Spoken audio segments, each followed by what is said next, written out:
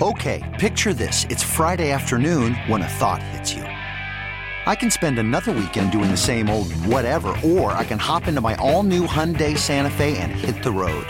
With available H-Track all-wheel drive and 3-row seating, my whole family can head deep into the wild. Conquer the weekend in the all-new Hyundai Santa Fe. Visit HyundaiUSA.com or call 562-314-4603 for more details. Hyundai, there's joy in every journey. This episode is brought to you by Progressive Insurance. Whether you love true crime or comedy, celebrity interviews or news, you call the shots on what's in your podcast queue. And guess what? Now you can call them on your auto insurance too with the Name Your Price tool from Progressive. It works just the way it sounds. You tell Progressive how much you want to pay for car insurance, and they'll show you coverage options that fit your budget. Get your quote today at Progressive.com to join the over 28 million drivers who trust Progressive. Progressive Casualty Insurance Company and Affiliates. Price and coverage match limited by state law. Boys, put down your utensils. I want to talk to you about something real quick. If there's anything that you want to talk about, any kind of secrets, now's the time to put it on the table, okay? And if you tell me, we're not going to be mad. This is Dirt and Sprague. I went to the petting zoo and I let the goat lick my butt. Honey. Promise you wouldn't get mad, okay? They're being honest. With Andy Dirt Johnson and Brendan Sprague. One time I put a firefly in my butt. Why? To make my farts glow. Oh, God. Dirt and Sprague on 1080. I touched myself to Drew Carey on The Price is Right. God. Okay, that's enough. Stop, please. The Fan. All right, welcome back in. Hour number 2. Always uncomfortable with a guest when we have that kind of open playing. But we're really excited. We have a loaded second hour, by the way, here on 1080, 99.5 HD2 and the Odyssey app. But we start the second hour with Seth Walder, at Seth Walder on Twitter. He writes for ESPN.com. He's a sports analytics content specialist, and he's been with ESPN since 2017. Runs a lot of their next-gen stats and provides a lot of great content for ESPN. He recently just put an article up on the James Robinson trade that the Jets had, and I loved the fact that I loved that trade. And then I read Seth's piece, and Seth's like, that's a C. And I'm like, no, I'm an idiot. Seth, thank you for hopping on. I want to start here, Seth. When you join ESPN, is it initially agreed that your title is sports analytics content specialist? How do you negotiate that label as your job? Ooh. Oh, man. When I joined ESPN, I think I was whatever name they wanted to put on it. I was happy to have it. So I think that's fine. You know, it's like whatever. You know, that I was thrilled. You just want to be at ESPN doing ESPN stats. Who cares what the label says? I want to say you did make you made me feel dumb yesterday. So we're talking about, we briefly bring that trade up on our show, and I'm like, hey, James Robinson, that's a nice little trade to fill in for Breece Hall. And then I go to ESPN.com and I read your graded article, and I'm like, all right, well, I guess it's not that great of a move. Tell me why I'm an idiot. Well, it's fine. Like it's fine. I'm not saying James Robinson is a bad player, but the thing with running backs in the NFL is that there are so many sort of middle class running backs that you can have that are going to get what's blocked for them, and that's what I think of with James Robinson. That's what the numbers suggest when we're talking about rush yards over expectation, which is a really great stat from NFL Next Gen Stats, which basically looks at the time of handoff, based on where everyone is on the field, how many yards would a running back be expected to get? And so a guy like Robinson gets what's blocked for him, which is fine, but you can find that guy in a lot of places. And to me, yeah, it's only a fifth-round pick. I just don't think you need to give up a fifth-round pick to get someone like James Robinson. He has the experience, but that's just because he's been in that role before. I think you can find someone like, I think about Latavius Murray was just picked off a practice squad. That's free. And I think that you're sort of talking about a similar caliber of player there. And so I just don't love when you're giving away a draft pick for a running back in this spot. I get it. Like, you know, they lost Breece Hall. Of course, you're feeling like you're feeling down and you want to fill that void. To me, it's just not a great use of resources. I want to start, Seth, with you with like kind of a generic question, but we debate so much now the decisions to go for it on fourth down, to be aggressive. I'm sure you like pull your hair out as you're watching analysts and the things that they have to say about it because you look into it and you have, you know, analytics and the numbers behind it. Just at a very generic level, which teams in your mind are doing it the best this year in terms of when they're being aggressive and the decisions that they're making, and which teams are doing it the worst, either being super conservative or, a Brandon Staley kind of going for it on 4th and 5 from your own 45-yard line at the end of the game kind of stands out. Which teams are doing it the best and which teams are doing it the worst? I think the teams that, in some ways it's a small sample even over 7 games this year, but I think we have enough history with a couple of coaches that I think you would feel really good about their game management overall. That would be the Ravens and the Jaguars, to me, are the teams that stand out that I would trust the most to get it right. Those two coaches, Harbaugh and Peterson, have a long history of, I wouldn't say making optimal decisions, but making the closest to optimal that you can have. Staley is an interesting case because, I know people get on him for being aggressive, and there were times last year where, our numbers actually agreed. There were a couple of instances, mostly we agreed with what he did last year, where he was more quote-unquote aggressive than our model would suggest. But to me, the thing with Staley is that he's a completely different person this year. He has not been close to optimal. I think he's made a series of errors where he's punted or kicked a field goal when he ought not to have. And so I think he doesn't belong in the quote aggressive category anymore to me because of what he's done this year. So those are interesting. I think there's a lot of coaches that, Dan Campbell, by the way, is another one that makes a lot of good 4th down decisions. So he did have a big error early in the year, but he's one that stands out as well. This is Seth Walder of ESPN.com. He's a Sax. He's a sports analytics content specialist. You can find him on Twitter at Seth Walder. We had shortened it up for you there. I want to pick up what you just brought up. So you would have Harbaugh and Peterson, even though as a gambler, I'm tired of gambling on the Jags. They've done nothing but I hear your point on the 4th down stuff. I ask you this. On a game a couple weeks ago, Buffalo was trailing big to Baltimore. They come back, they tie it. It's rainy, it's wet. Baltimore is seemingly at like the 5-yard line or closer. I forget exactly where they were. They're right there. John Harbaugh, near the end of the game, 4th and goal, he decides to go for it instead of taking the 3 points to go up 3. And then, there was like less than 2 minutes left, which is a ton of time for Josh Allen. But I guess in the moment, I'm pissed. I'm like, just take the points. You get the best kicker. You want to be ahead of Buffalo, and if they beat you, they beat you. Did John Harbaugh make the right call there? Help me understand analytics a little more, where I think that's a dumb call even in the moment, but maybe you're going to point to some metrics that would say it's smarter to go for it actually there. Oh, man. So you're taking me back a couple weeks, so I'm trying to remember this exact scenario. I think we liked it. I'm trying to remember. I'm pretty sure we liked it. Harbaugh had a big error where he was overly conservative earlier this year, but I think we liked it in that spot. Generally, when you're down close to the end zone, we're going to be more aggressive than most coaches. But let me say this, because you brought something up that I think is interesting. Like, you called it gambling, right? But I would suggest that when a coach is punting and kicking field goals, that is truly gambling, because that is when you are actually hurting your chance to win. You are extending the game maybe, but you are lowering your chance to win. And that is actually the real gamble. And I think we often frame 4th downs as that, as gambling when you are going for it. But that's often the sort of correct play. Like, that is the basic blackjack strategy play. And doing the quote unquote conservative thing is the gamble. Well, my money line bet would beg to differ, but I hear your point there. Let me. He was gambling. Yeah, I was gambling. Jim Harbaugh was. Jim Harbaugh. Yeah, John Harbaugh was doing what he felt like it was right. I was gambling, actually, literally. Let me ask you. You mentioned Staley there. Why is Staley bad now? Like, is this? Do you think he's feeling pressure? Is this he's gone away from analytical models? Like, how can you go from being considered really good last year? And I love that you said it, because it's pretty noticeable with them, to just making key mistakes on these calls. Listen, I think that's $1 million question that I would love the answer to. I don't know. I mean, I don't know what happened there, because I think it's really interesting that he went through this process last year where he was sort of going in he was making game management decisions in a very analytical way.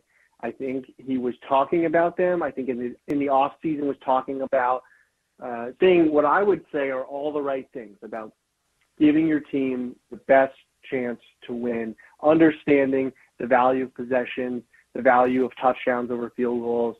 Like, all of those things checked out to me. But then the behavior changed. And so, to me, I don't know the answer. I don't know what happened there. I think it's really interesting. He obviously took a lot of heat for it. And so, yeah, of course, you wonder, like, did that affect him? And I think it's curious, though. I certainly do think that's interesting. Something I'm curious about, Seth, is that I've seen a lot of either current coaches or former coaches come out, and there's this kind of push at times against the analytical crowd in the NFL for decisions on fourth down, and I'm sure that makes you chuckle. But when you look at the metrics that go into it, former coaches and current coaches will say, well, does it analyze the weather? Does it analyze how your team's been playing? Does it analyze if you're starting quarterbacks in the game, right? Or is your left tackle injured? Or all these different things. And I, as somebody who doesn't know anything about how analytics actually work behind the scenes, I'm genuinely curious. Like, does it take all that into consideration? Or is it just a generic model that says if you pick up this first down, there's a 7% chance increase and you're going to win the football game? That's a great question. I think in general, when that's brought up, when someone says, does it account for X, it's often, I consider that like, it's like the distraction when a magician has their illusion. Like, it's distracting you from the real point, okay? But let me tell you how it works, because I think it is fair to ask how the model works. And so the way that our model works is it's based on some league averages, right? But we are considering also the relative strength of the offense and defense. So how good is the offense on the field? How good is the defense on the field? And certainly how good are the two teams affects the win probability going into it. The way it works is, instead of saying go, no go, what the model will say is, you need a 55% chance to convert to justify going for this, right? And a league average might be 65% chance, but you're the Eagles, so you're 67% chance to convert. Now you're really comparing. You have a 67% chance to convert. You need a 55% chance to justify going for it. So now you're comparing those two numbers, and you're saying, okay, that's an easy call. We can easily clear that threshold. It is true that matchup factors, missing my left tackle, is there outside corner out? Like, those things do matter. And that's where I think a coach might, you put that in and say, okay, yeah, we're missing our left tackle. Maybe we bump down a couple spots. But there's no situation where the Eagles should expect that they should convert a 4th and 1 at like under 55% of the time at midfield. So I think, to me, that it is good. It is perfectly appropriate to consider some of these factors in a game, but you don't want what's called base rate neglect, where we forget what we would expect in general a team to convert in those situations. All that's kind of like weather aside. Yes, if it's like a blizzard or something, like I think everyone is smart enough to know that like your like general numbers go out the window, and that's fine. This is Seth Walder. He's an analytics specialist for ESPN.com. Does a lot of great work at Seth Walder. Is the NFL doing? We see a lot of numbers on our screens, right? Like some broadcasts will put percentage chances of picking up a down. Some broadcasts will tell us how far a field goal would go if they kicked it from further, right? Like, hey, that 50-yard field goal actually would have been good from 63. Numbers are starting to jump off. Gambling's going all across the country. Like, we're starting to learn more and more as sports viewers. Do you watch the NFL and feel like the coaching community and the NFL in general, do you feel like there's enough buy-in with analytics yet? Or is it something you're still seeing being evolved and still some reluctance in that community? Yes, and yes. So, like, every team in the NFL has at least one full-time analytics staffer. Most have multiple or larger teams. They play a variety of roles, from helping the coaching staff to helping the front office, depending on the team, depending on the buy-in from leaders. I think you get people like, you've like in Minnesota, the general manager, Kwesi Adofo-Mensah, came up through analytics ranks, right? So clearly, this is something that's taken hold in some clubs. Other clubs are more resistant. I think it's a matter of time for everyone when it comes to buy-in. But like ultimately, We've seen what happened in other sports, right? There's no reason to think that analytics won't continue to progress in football when we've seen what happened in baseball and basketball. And like, let's look at that. Let's look at the evidence here. Like, what are the things that the nerds were saying 10 years ago? The two things they were saying: go for it on fourth down more. Three things: go for it on fourth down more, trade down in the draft more, and pass the ball more. Like, all three of the league has moved in that direction in all three instances. So to me, I think it just shows like that there's a lot of truth to that. Those were evidence-based takes. And I think that the league has caught, and running backs, the decreasing value of running backs, which has certainly played out if you look at their salary. The nerds were right, baby. I love it. Last one I got for you, Seth, because I saw you guys also came up with I think you're calling it the receiver tracking metrics, where you're analyzing guys that run routes and can they get open, yards after catch and all that. I do want to ask you about one specific team. So I'm just curious because I'm watching Green Bay struggle offensively, and they obviously traded Davante Adams in the offseason. I don't know what your receiver tracking metrics are saying about Green Bay, but how much of it is on that receiver core just maybe not being able to get open as opposed to maybe Rodgers missing guys or the offensive line? And then which quarterbacks are getting the most help in the league based on those metrics? Yeah, it's a great question. Yeah, we're really excited about these tracking metrics. I think that they're able to help quantify like true openness, not just separation, but true receiver openness and their ability to make catches and get yak relative to expectation. Green Bay, the receiver numbers, they're not great. So Romeo Doubs and Alan Lazard, they both have open scores of 47 and 50. It's a 0 to 99 scale. So we're basically saying, they're average at getting open for an NFL wide receiver tight end. And that's just not what you want to see. I mean, if I were Green Bay, I would absolutely be in the market for a receiver. And Doubs, of course, it's not just he's getting open at kind of just an average rate, but he's also dropping passes. So he has a super low catch score. To me, that's, I think that you really need to get that help. I mean, I think a few guys stand out at the top of the list. I don't know which team is a good question. I don't have it quite in front of me, but some players like that I think are really stand out, like Tyler Lockett. Gets open at an incredible rate. He always has, and catches everything. So he can't get a yak yard to save his life, but when it comes to the first two phases of a receiver game, I think he's been a huge help to Geno Smith, and I think that's, to me, he's been one of the best players. Overall score, the combination of open score, catch score, yak score. The top five players are Travis Kelce, Tyreek Hill, Stephon Diggs, Justin Jefferson, A.J. Brown. I don't think that's much of a surprise. Those guys are superstars. But, hey, it's cool to see the numbers backing up the fact that some really awesome players are playing really well. Oh, there we go. Good stuff. Seth Walder, ESPN.com, analytics specialist for ESPN, does great work. And despite me disagreeing with his Buffalo-Baltimore decision on fourth down because I had a money line bet, Seth provides great coverage and a good look at the numbers. Seth, thanks for hopping on with us, man. We appreciate it. And let's catch up with you in a couple weeks and dive back into what's been going on in the National Football League. We appreciate it. Sounds great. Happy to come on anytime. All right, there we go. Seth Walder, ESPN.com. That was good, man. That was fun. It's an interesting look. It's a different look at a game that we all watch. Yeah. But we also... I know he couldn't answer it, but it's wild that a coach can be so good on making decisions on fourth down and then a year later be just awful. I know we're against it. Staley in that Kansas City game early in the year. Remember, he had a couple of times in the first half, they had fourth and short, settled for field goals. They end up losing the game by a touchdown. And then, conversely, the next game goes for it in those same situations. Yeah. And then goes for it on 4th and 4 on his own 45-yard line, nearly handing Cleveland a win by not getting the first down. Unbelievable. Good stuff from Seth Walder. All right, we got some NFL to get to, and we'll do it next before we talk with Dan Devine at the bottom of the hour. Dirt and Sprague on the... This episode is brought to you by Progressive Insurance. Whether you love true crime or comedy, celebrity interviews or news, you call the shots on what's in your podcast queue. And guess what? Now you can call them on your auto insurance, too, with the Name Your Price tool from Progressive. It works just the way it sounds. You tell Progressive how much you want to pay for car insurance, and they'll show you coverage options that fit your budget. Get your quote today at Progressive.com to join the over 28 million drivers who trust Progressive.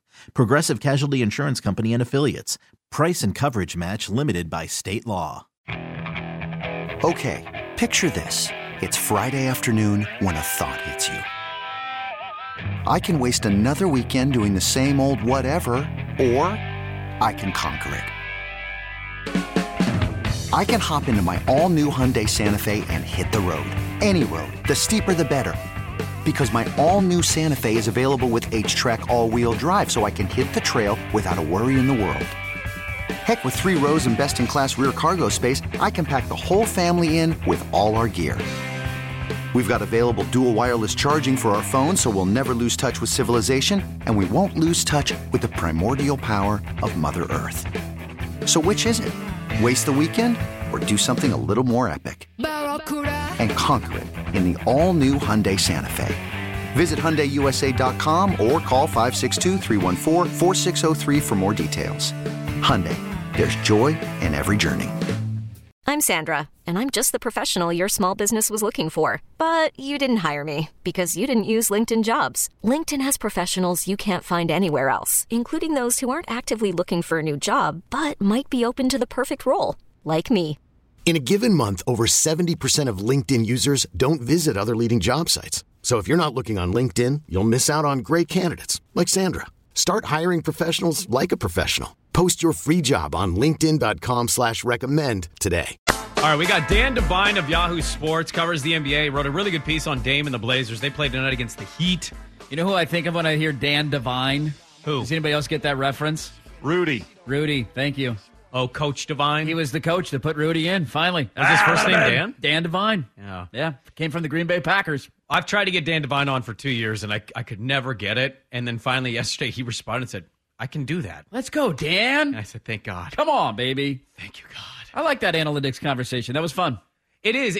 I like a different look of things. Yeah. I'm starting to, I would say the last few years, and some of this has to do with gambling, but others just the evolution of the game. Like, it's a different game than you and I grew up watching, right? No doubt about it. Swag, I know it's different than when they had one bar on the helmet and, they were playing in black and white when you were growing up, but it's just a different game, and sometimes you watch something and you have instincts for football. Like Buffalo-Baltimore, you can tell me analytically going for it in that moment instead of kicking the points is the right move. I can't allow the numbers to cloud that. No, you go up on Buffalo when you can go up on Buffalo. By the way, how did Buffalo beat Baltimore? With a field goal. Now, maybe they would have scored a touchdown and been more aggressive. You can make that argument, certainly. But I take the points. I have the greatest kicker in NFL history. I'm taking the points. I want to be up, but analytics go against it. I want to quickly point this out. This is from Monday. Okay. We'll get to Aaron Rodgers, by the way, who loved to throw everybody under the bus and then give himself a high grade. It ain't my fault. It ain't my fault. We'll get to that coming up. So on Monday Night Football, New England goes up on the Bears 14-10. Yep, I felt like I was going to win that bet for about 35 seconds. Zappy comes in. Zappy, baby. Aaron Schatz writes for Football Outsiders, does an exceptional job. He's another analytics guy. He tweets this after the Bears respond and take the lead back. I hope this game puts another nail in the coffin for the idea of momentum.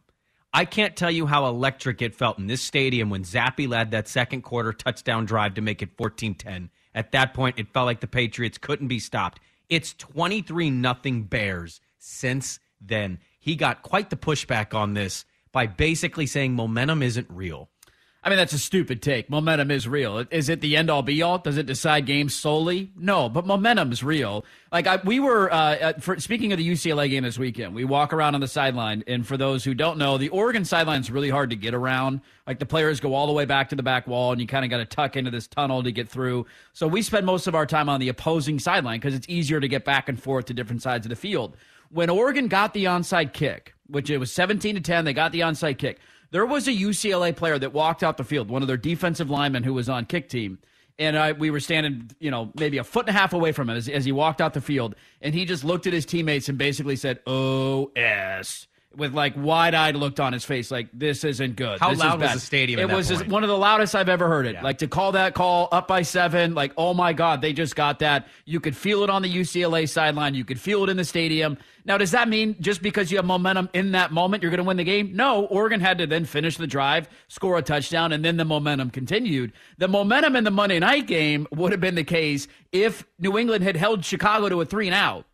Like, if on that next drive, you score back-to-back touchdowns, you go 14-10, you hold them to a 3-and-out on the next drive, yes, then the momentum is real. But Justin Fields shut everybody up. They scored a touchdown. I like Aaron Schatz a lot. He does a great job. It's a ridiculous thing to suggest momentum's not real. There's early momentum. There's mid-game momentum. There's late-game momentum, which is the best momentum to have. Is there not? It switches multiple times throughout the course of a game. But when your team's up on another good team early, are you not thinking, hey, this is great, but in the back of your mind, you're like, what if they steal momentum at some point? Like at the Alabama-Tennessee game, they were down 28-10 in the first half. Yes. And all I was thinking in the back of my mind was they're going to come back in this game. And Alabama came back in the midway point of that game with the momentum, but Tennessee had the late game momentum. It's not the end-all, be-all, but it is a thing. It's Anybody a real who's ever thing. played sports knows that momentum is a thing. That's kind of what I thought. I was like, Aaron, have you played sports? Are you an athlete? At any level. I'm questioning everything now. Do you golf? There's momentum on a golf course. Feeling good vibes, going to the tee box, right? There's also bad momentum on a golf course. It's really hard to get out of. I know it well. I don't know momentum's real. Oh, man. Get the hell out of here. All right, Aaron Rodgers throws everybody under the bus. We'll get to that. We got Statter Story at 8:15, but coming up next, the Blazers play tonight. They're 4-0. Woo! Dame Lillard and the Blazers, kind of the talk of the league. Dan Devine of Yahoo Sports wrote a great piece on them and their start. We'll talk to him about that next for the Daily Ticker. Hey, Rob Bradford here. I have set out on a mission with my good friends at FanDuel to prove what I have known for some time. Baseball isn't boring. Now I have a daily podcast to prove it with some of the most notable people in the baseball world screaming baseball isn't boring from the mountaintops, or at least agreeing to come on our show. Players, managers, GMs, and yes, even the commissioner of baseball, Rob Manfred. It has been a constant wave of baseball's most powerful voices. So join the revolution. Subscribe and soak in Baseball Isn't Boring. Listen on your Odyssey app or wherever you get your podcasts. You'll be glad you did. We really need new phones. T-Mobile will cover the cost of 4 amazing new iPhone 15s, and each line is only $25 a month. New iPhone 15s? It's better over here. Only at T-Mobile, get 4 iPhone 15s on us and 4 lines for $25 per line per month with eligible trade-in when you switch. Minimum of 4 lines for $25 per line per month with autopay discount using debit or bank account. $5 more per line without autopay, plus taxes and fees. Phone fee at 24 monthly bill credits for well-qualified customers. Contact us before canceling account to continue bill credits or credit stop and balance on required finance agreement due. $35 per line connection charge applies. See T-Mobile.com. In this wide world of sports, some stories can slip through the cracks. Now, before we do this, let's go over the ground rules. Pelican Brewing presents the Daily Ticker, where Dirt and Sprague visit with the insiders that are covering the stories you've heard about, and some you haven't. How'd you do that? Actually, I'm not even mad. It's amazing. The Daily Ticker with Dirt and Sprague is brought to you by Pelican Brewing, born at the beach. All right, Daily Ticker time here on a Wednesday, brought to you on the Fan by Pelican Brewing Company, born at the beach, online at pelicanbrewing.com. Let's talk a little Blazers with Dan Devine of Yahoo Sports, senior NBA writer at Your Man Devine on Twitter. You can go give him a follow. He's got a piece out. We tweeted it out on Damian Lillard and the undefeated Portland Trailblazers. Dan, good morning to you, man. We talked earlier in the show. We're both idiots and we're horrible gamblers, but we like doing it nonetheless. And we placed an MVP bet on Damian Lillard. Now, our odds are terrible. We should have placed it before the season because he's off to a great start. How does Dan Devine feel about our Damian Lillard MVP bets? Well, I mean, if you like it, I love it. That's what I think about. I mean, first and foremost, do you feel happy about it? That's what we're trying to achieve with our leisure time activities. I think, 6 weeks ago, I would have said you're better off, flushing your money down the toilet because we have no idea what Dame's going to look like on the wrong side of 30 coming back from surgery and his longest layoff of his career. Right about now, he looks like Damian Lillard, so it doesn't seem like too bad of a bet. There's a tendency to think or to sort of lose sight of stuff, out of sight, out of mind, right? We haven't seen a player in a while. We're not exactly sure how he's going to fit back into the context of the team that kind of came together in his absence. And with Damian Lillard, you have to kind of remember he is the context. He is the system. Everything revolves around him. And if he is at his peak, which it certainly looks so far like he is, the shooting touch is back, the rim pressure's there, the playmaking willingness to get off the ball and let Anthony Simons and other teammates cook, it's all there. If that's there, then the Blazers are going to be a top-flight offense. And if the Blazers have a top-flight offense and even a decent defense, they're going to win a lot of games. You win a lot of games and you're going to wind up near the top of balloting. So as long shots go, I don't mind it, but I think you're probably right. Probably could have gotten better odds before you hung 40 a couple of times. Dan, I love the beginning of your article, how you kind of go back in time a little bit to the end of the year, and Dame basically saying, hey, it's not going to be this bad. And I can tell you, like, as a Blazer fan and in media here, it was bad. It was dark. It didn't feel great. And then some roster moves happen, some trades go down, and they bring guys in, and they don't look good in preseason. There's just a lot of question marks with this team and how good or bad they truly would be. I guess I'll ask you, from that moment in which you write about at the end of the year, going to where we're at now, or going into the season, I should say, did Dan Devine think he was going to be writing a piece on the Portland Trailblazers and Dame starting 4-0 and being kind of the talk of the NBA early on in the season? Absolutely not. I mean, the last time that I had written about the Blazers before the start of the season was, a week or so after free agency and the start of free agency when the dust kind of settled, and I had wondered, are we looking at a playoff team? Because I liked the moves. I liked, the trade to go get Jeremy Grant. I liked the sort of an opportunistic signing for Gary Payton II, who, by the way, we haven't even seen yet. But that idea of, we've been looking for years, or Blazers fans have been looking for years for kind of sort of a bodyguard for Dame, right? A guy you could put next to him that can take on those A1 scorers, the top flight facilitators on other teams, and be a screen and dive big man. Now, Gary Payton's not a big man, but he does a lot of those things. He just, as a proof of concept, did all that stuff for Steph Curry in Golden State. And so the idea of now you got a couple of perimeter defenders, a couple of guys who can do something with the ball in their hands, give the offense sort of a different look and a different flavor, help Dame by, giving him somebody to pass to out of a trap. If teams try to trap the pick and roll, get the ball out of Dame's hands, got some more guys who can make something happen with it. I kind of like the way this looks, but it's just the West is so deep, right? Even if they're better, you still have an awfully sort of long climb to get up back into the top six where you're a firm playoff team. And so I was I was interested, but it was, what was the line? He had my interest, but not my attention at that point. I wasn't quite sure what to make of them. And then in the early going, you say, right, well, the offense is going to be there as it has been basically every season Dame's been healthy. They've been a top 10 or better offense. The question is just, can you get enough stops? And the athleticism, the size they added on the wing. Shaedon Sharpe looking like he can play 15, 20 minutes a game right off the rip is a surprise and a very nice one. There's just more kind of oomph and athleticism in the perimeter core, and if that translates into an average defense, you're going to have a real chance. Yeah, but that's always been the thing in Portland. Like with Dame, as long your offense is going to be good, can you just be average defensively? Can you be 15th in the league instead of 28th or 29th in the league, and maybe you have a shot? I mean, your piece, you dive into Billups, who's going into year 2 as a head coach, and nobody here knows how to feel about a guy. The team tanks last year; it was ugly. And nobody put that on him, right? They pulled the ripcord in December when Dame got hurt, and you knew the rest of the season was going to be a disaster. You go into some of the numbers and what they're doing, on the pick and roll defensively and all that. Just what have you made of Billups from what you've seen here early on in the season, and how do you feel about him as a head coach? Well, I think, it was probably a difficult learning experience for Chauncey Billups in his first season. That's a guy who has throughout his playing career sort of under expected and became accustomed to a certain level of execution and expertise and smarts and the way that his teams ran, and they worked always tough defensive teams in Detroit, smart veteran execution teams later on in his career when he was in Denver and with the Clippers and so on. And this was different. It was a ton of young guys. He had an idea for how the defense was going to get better, and it didn't work. The idea of we're going to be super aggressive. We're going to try to trap the ball. We're going to try to get turnovers and crank up the heat on opposing offenses. It didn't work, and there wasn't really a plan B. So he comes in this season, and there's a couple of more plan Bs, or plan B and a plan C. You can go small with Justice Winslow at the 5 and more length on the wing and kind of switch everything.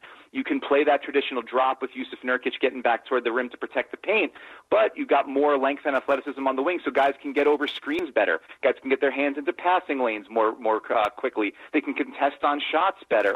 It's just the execution and the suite of options available to you when you've got more size, length, athleticism, and sort of live bodies makes a world of difference. And so far, I mean, the idea is, we'll see if they are able to keep this up. But it doesn't look like it's smoke and mirrors in the early going. It's not like teams are shooting 4% against them on threes. This is they're giving up a pretty reasonable number of 3-pointers, maybe too many from the corner, but that comes. Maybe a little bit too many shots at the rim. Opponents are shooting better at the rim than you'd like, but it's not unsustainable shooting stuff. So it's not like it's just they're getting super lucky. They're doing the basic hard stuff of playing defense better. And if Billups can have them doing that while also be willing to be flexible and say, like, sometimes we're going to go small and switch everything. Sometimes we're going to juggle our lineups. We're going to get creative when we need to. I think that's a recipe for some success, especially when you've got something you can bank on the way you can with Dame and Simons on the offensive end. I know Ant before that last game, it struggled a little bit statistically, but his numbers even prior, like to last year and even the year before that when he was kind of like a seventh man off the bench, are pretty good. He goes off. He has a game winner against Phoenix, and then he goes off in this last game in the third quarter, and we'll see what he does tonight. I kind of just curious, Dan Devine's thoughts on Anthony Simons as a running mate with Dame and how that whole thing's fitting, considering the age gap between the two. Well, yeah, I think the number one thing that's worth emphasizing there is just like Dame trusts him, right? And Dame is confident in the work that Simons puts in. And obviously, you know that's the way that Dame is wired. If you're not putting in the work, he's not going to have the time for you. He's not going to feel comfortable putting the ball in your hands. And Simons has earned that trust, through the sort of that slow grind of I'm coming in, at IMG Academy, not playing college ball at all. It's going to take some time for Simons to get up to NBA speed. And then he gets his opportunity last season when Dame goes out, and he shines in it. But there's that question of it's only, 23 or 24 games that he really got to run the show, and the numbers were great, the production looked great, the way he operated looked for real. But how is that going to look when you're kicked off the ball for a ball-dominant player like Dame, who's going to be high usage and who's going to demand a lot of attention? And it's going to take some time for everybody to get used to it. But the fact that Simons believes in himself enough to when the ball gets to him saying, I'm going to go right at Mikal Bridges against the Suns in overtime. When I get the ball in the middle of that third quarter, I'm going to shoot it. I'm putting it up. And that Dame believes in him enough to say, I'm feeding the hot hand, man. I'm coming off of 2 straight 40-point games. I was on a heater in the first half. Forget it. I'm just going to go give this kid the ball because he's hot, and that's the best chance we got. I trust him. That sort of relationship is developing in a really natural way, and that Simons continues to earn Dame's trust, not just with his production, but with the way he's sort of putting in the work and willing to go after it when he gets the opportunities. I think you've got to feel confident about the way it looks. The questions are going to be, as they were with Dame and CJ, what does it mean on the defensive end? Can you have two sort of smaller guards, neither of whom has ever graded out as a particularly even solid point-of-attack defender or help defender, guys who can be liabilities? In a postseason series, are you going to be able to? Our opponent's going to be able to pick on them and kind of mismatch hunt against the Blazers? And how does Billups scheme that up? And how does he help them? And those will be, questions that we'll have to see the answers to in time. But when you're coming from a 27-55 season to say my questions about how this will work are about defense in the playoffs, that's a pretty big jump to have made in the first week of the season, and one that I think not a lot of us saw coming. Yeah, Dan Devine is our guest of Yahoo Sports, at YourManDevine on Twitter. You can go check out his piece on Dame and the Blazers here in their 4-0 start. We tweeted it out. I'm curious to ask you, Dan, my last one for you. I'm assuming you're a League Pass viewer? Yes, sir. Okay. So I think NBA fans, we pride ourselves in where your team ranks on League Pass rankings. Where do you fall on that? And I'm watching the Blazers. I'm a mainly Blazer guy, and I'll watch some generic NBA here or there. But you mainly hometown team. We talk about them a ton. And I'm sitting there and I'm like, man, this feels like the Blazers are fun to watch. Dame's always been fun. But just as a team, the athleticism, all the things you're pointing out, this is the first time I'm enjoying watching Blazer games in a while. So where does Portland fall on Dan Devine's League Pass rankings? Oh man, it's early days for the full 30, but I'll say a lot higher than I maybe would have thought. I think part of it is just that it does look a little different. I mean, you have the similarity of we know what Dame brings, right? But now you're seeing, and we know what the sort of dynamic of Dame and CJ was, but you're seeing Simons. It doesn't look exactly the same as it did with CJ, right? It's a little bit of a difference there. So you're learning how they play off of one another. You're starting to see. I mean, the fact that that Sharp is just in. He was the first guy off the bench the other night, so he gives you a jolt and something kind of new to watch in a way that you're not. We haven't seen quite in the same way from the Blazers in years past. And there's a little bit more juice, like Keon Johnson goes from out of the rotation the first couple of games to gets some minutes the other night, makes a turnover, but the jolt to get back and have the chase down block at the basket, and you're saying, okay, well that's a live body that they haven't really had that as on the wing quite as much. And there's there's youth, there's some aggression, there's guys that can get after it, and it's not sort of just. We know that it's Dame in a high pick and roll with 3 standstill shooters, and there's kind of no juice to it. there's some uncertainty and some everybody kind of figuring it all out in real time, and that that sort of newness is something that I think it becomes pretty exciting to watch. And then you pair like the broadcast team is uniformly great. The Rip City fans, when you're watching a Blazers game at Moda Center, you could feel that juice through the screen. Like it's a good experience when everybody's invested in it, and so far the Blazers have given them plenty to invest in. Yeah, Dan, it was a great piece, and I'm glad that we could get you on because I know your time. You're super busy. I just wanted to say thank you for writing the piece because usually these national writers want to write about how to trade Dame to the Lakers or the Knicks, and you didn't do that. So thank you. Thank you for keeping him here. We're gonna, we'll get to that. That'll be on next week's budget. I'll get right back to that, I promise. Damn it, Dan. Damn it, we're still trading to New York. Dan Devine, how great is it to have somebody from New York come on that knows all the ins and outs of the Blazers? It's amazing. That was dialed in, man. Dan Devine, at YourManDevine on Twitter. Go give him a follow. He's a senior NBA writer for Yahoo Sports, and his latest piece is up at the top of his Twitter account, and we tweeted it out as well about Damian Lillard and the undefeated Trailblazers. Dan, that was great, man. We appreciate the time. Hopefully we can do it again soon. Thanks so much. Have a great day, guys. You too. There you go. Dan Devine. Yeah, that was as inside basketball with the Blazers as you'll get from anybody covering the team on a day in and day out basis. I mean, seriously, that was something I would expect, like a Quick or a Hyken or somebody, Mike Richmond to come on, or Danny, whoever to break it down statistically and what he put on that. I like where he got some of his stats as well because I subscribe to one of those websites. But yeah, good stuff, and it's just. They're kind of the talk of the league. And, it's early. It's way too early to be concluding anything, but it's nice. It's just nice to have and not be 0-4 and be like, well, this team's not very good. They're exciting to watch, and they're taking care of business. They're an underdog again tonight. We'll get into that coming up at some point in the final hour. I want to make fun of somebody in college football. Things are not going well. And then at the top of the hour, we'll get into Aaron Rodgers. Back after this on The Fan. All right, we'll get to Aaron Rodgers coming up top of the hour. He was on with Pat McAfee yesterday and said, hey, you know whose fault it is? Not mine. Everybody else's. He threw everybody under the bus and then was like, yo, I graded the highest of all my games this year. You see my grade? Yeah. That was pretty good. We're petty on this show. We like dancing on graves. I did a segment to do it yesterday on Mario because why not? It's fun to do. And I wanted to allow you the opportunity to dance on a grave that you enjoy dancing on. So the numbers are in again. His team lost once again. And now the headline out of Texas A&M is that 3 of their highly touted freshmen, 3 of their 5-star recruits of like the 27 5-star recruits they've signed, they've suspended indefinitely for a locker room incident during their game this past weekend. And it sounds like a mutiny is on the hands and kids could be transferring. Like things are not going great for Texas A&M. We now have the updated records to compare Jimbo Fisher and Kevin Sumlin through 55 games at A&M. He's officially 2 games worse than Kevin Sumlin. Sumlin was 39-16. Jimbo Fisher is 37-18. Now, he is better against the SEC overall at 22-15, but he's worse against his own division at 13-13. He's worse against ranked opponents. Kevin Sumlin was 10-11. Jimbo Fisher's 9-11.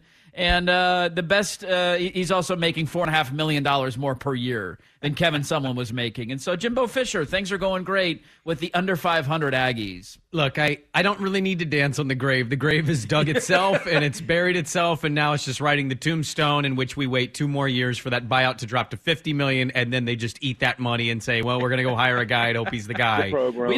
We don't do a lot of contentious interviews on this show. I don't like doing that form of radio. Like, let people speak their mind. I do think it'd be fun to get that bro from Texas A&M back on. Jeff Tarpley. And say, hey, old Tarps, how you feeling here, buddy? Well, we had him on 2 years ago, and I thought he was good. Yeah. He runs like a 24/7 affiliate over there, and then we got him on this year for the Top 25 Countdown, and I just remembered having him on, and it was like a shift. It was like this pom-pom waving shift of like, Jimbo's the man. Jimbo can do no wrong. Now, their team, they might not be what we want yet, but they're close, and Jimbo next year. And that's what it's turned into. That's why I don't need to dance on the grave. When you're paying a dude almost $10 million a year. $9.5 million a year. When you're having like a $15 million salary payroll from your boosters, and this is the result, I don't need to say anything. It's speaking for itself. And you keep telling me every year, this is the year. His offense is old. It's outdated. You can actually make a very strong argument that if he never gets Jameis Winston, this dude is never getting that job.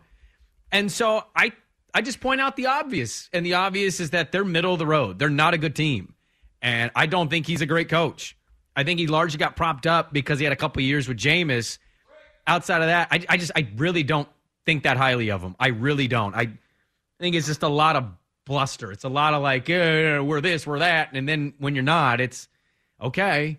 Like, they're actively talking on their message boards about whether they can afford an $80 million buyout. That's how bad this has gotten. Can you imagine and if you they can't, do that? You just, when you're paying 9.5, I get building a program is not easy. But with the portal and recruiting and existing talent, yes, there's not a world for me where I look at a coach and go, 4 years. No, that ain't not how anymore. Not anymore. Like, if Mario's bad next year in Miami, you think they're going to go, well, give him 2 more years. No, they're going to be talking about, did we make one of the biggest mistakes ever? I think they should already be having this conversation at Texas A&M. They Kyler Murray'd themselves. They give a contract to somebody they didn't need to give a contract to yet. They're already doing it at Oklahoma Venables. How bad they've been defensively this year. Like, dude, that cupboard was not bare, and you brought in a lot of transfers. There's no excuse to be that bad. Well, did you see the report out of Denver today? If the Broncos lose, Dan Graziano saying they will fire Nathaniel Hackett if they lose in London this weekend. What are we waiting for? Fire him now. Of all the tarmac games, I don't think you want to be left on the tarmac in London. Although you could go just kind of puddle hop around Europe for a couple of weeks. That'd be kind of cool. Just be Ted Lasso. Just coach soccer now. I'm just hanging out. But go to a pub. You know, it's always next year. Next year. Been here for 3 years now. Next year's a year. And you keep telling yourself that, but call me when they actually get past Georgia, Alabama, and maybe even now Tennessee with Heupel. They're in the second to last in their division. The only team that's lower than them in the West is Arkansas somehow. But LSU's 4-1 in conference play. Ole Miss 3-1. Mississippi State 2-3, and they're behind Auburn. They have not played Auburn yet. They play Ole Miss this weekend. They are 3-4 on the year. And there's a good chance they don't reach a bowl game because they got Ole Miss, Florida, at Auburn, and LSU mixed in with a game against UMass in the second to last week. So you got to get 2 of those SEC games and assume you beat UMass just to get to a bowl game. You ain't paying $9.5 million to be winning 9 games. We do this every year where they're like, there's a top 10 team that's going to fall out of the rankings. Who's it's going to be? If A&M is ever in a top 10 again, I'm just picking them in the preseason. Won't they be? Their recruiting classes are amazing because they pay $15 million for them. Like, of course they will be. Oh, man. So there you go. It's always fun. I mean, that is a crazy story. Somebody texted in and said the players were smoking weed in the locker room. I don't know if that's corroborated or not, but if it is, that's kind of funny. And that's, I guess, is why they got suspended. Smoke weed, too, if we played that poorly. They just lost to South Carolina, man. All right, we got a lot to get to in the final hour of the show. Statter story coming up at 8:15. I got a couple other college football notes. I'm going to start playing a little peekaboo with the upcoming weekend. Let's start though with Aaron Rodgers and what he had to say yesterday, because it's a lot of people's fault, but it's not his fault. What do we make of that? And we'll start the final hour there. Don't go anywhere. Dirt and Sprague on 1080 The Fan. This episode is brought to you by Progressive Insurance. Whether you love true crime or comedy, celebrity interviews or news, you call the shots on what's in your podcast queue. And guess what? Now you can call them on your auto insurance too with the Name Your Price tool from Progressive. It works just the way it sounds. You tell Progressive how much you want to pay for car insurance, and they'll show you coverage options that fit your budget. Get your quote today at Progressive.com to join the over 28 million drivers who trust Progressive. Progressive Casualty Insurance Company and Affiliates. Price and coverage match limited by state law. Okay, picture this. It's Friday afternoon when a thought hits you. I can waste another weekend doing the same old whatever, or I can conquer it. I can hop into my all-new Hyundai Santa Fe and hit the road. Any road. The steeper, the better. Because my all-new Santa Fe is available with H-Track all-wheel drive, so I can hit the trail without a worry in the world. Heck, with 3 rows and best-in-class rear cargo space, I can pack the whole family in with all our gear. We've got available dual wireless charging for our phones, so we'll never lose touch with civilization, and we won't lose touch with the primordial power of Mother Earth. So which is it? Waste the weekend or do something a little more epic? And conquer it in the all-new Hyundai Santa Fe. Visit HyundaiUSA.com or call 562-314-4603 for more details. Hyundai, there's joy in every journey. Hey, Rob Bradford here. I have set out on a mission with my good friends at FanDuel to prove what I have known for some time. Baseball isn't boring. Now I have a daily podcast to prove it with some of the most notable people in the baseball world, screaming baseball isn't boring from the mountaintops, or at least agreeing to come on our show. Players, managers, GMs, and yes, even the commissioner of baseball, Rob Manfred. It has been a constant wave of baseball's most powerful voices. So join the revolution. Subscribe and soak in Baseball Isn't Boring. Listen on your Odyssey app or wherever you get your podcasts. You'll be glad you did.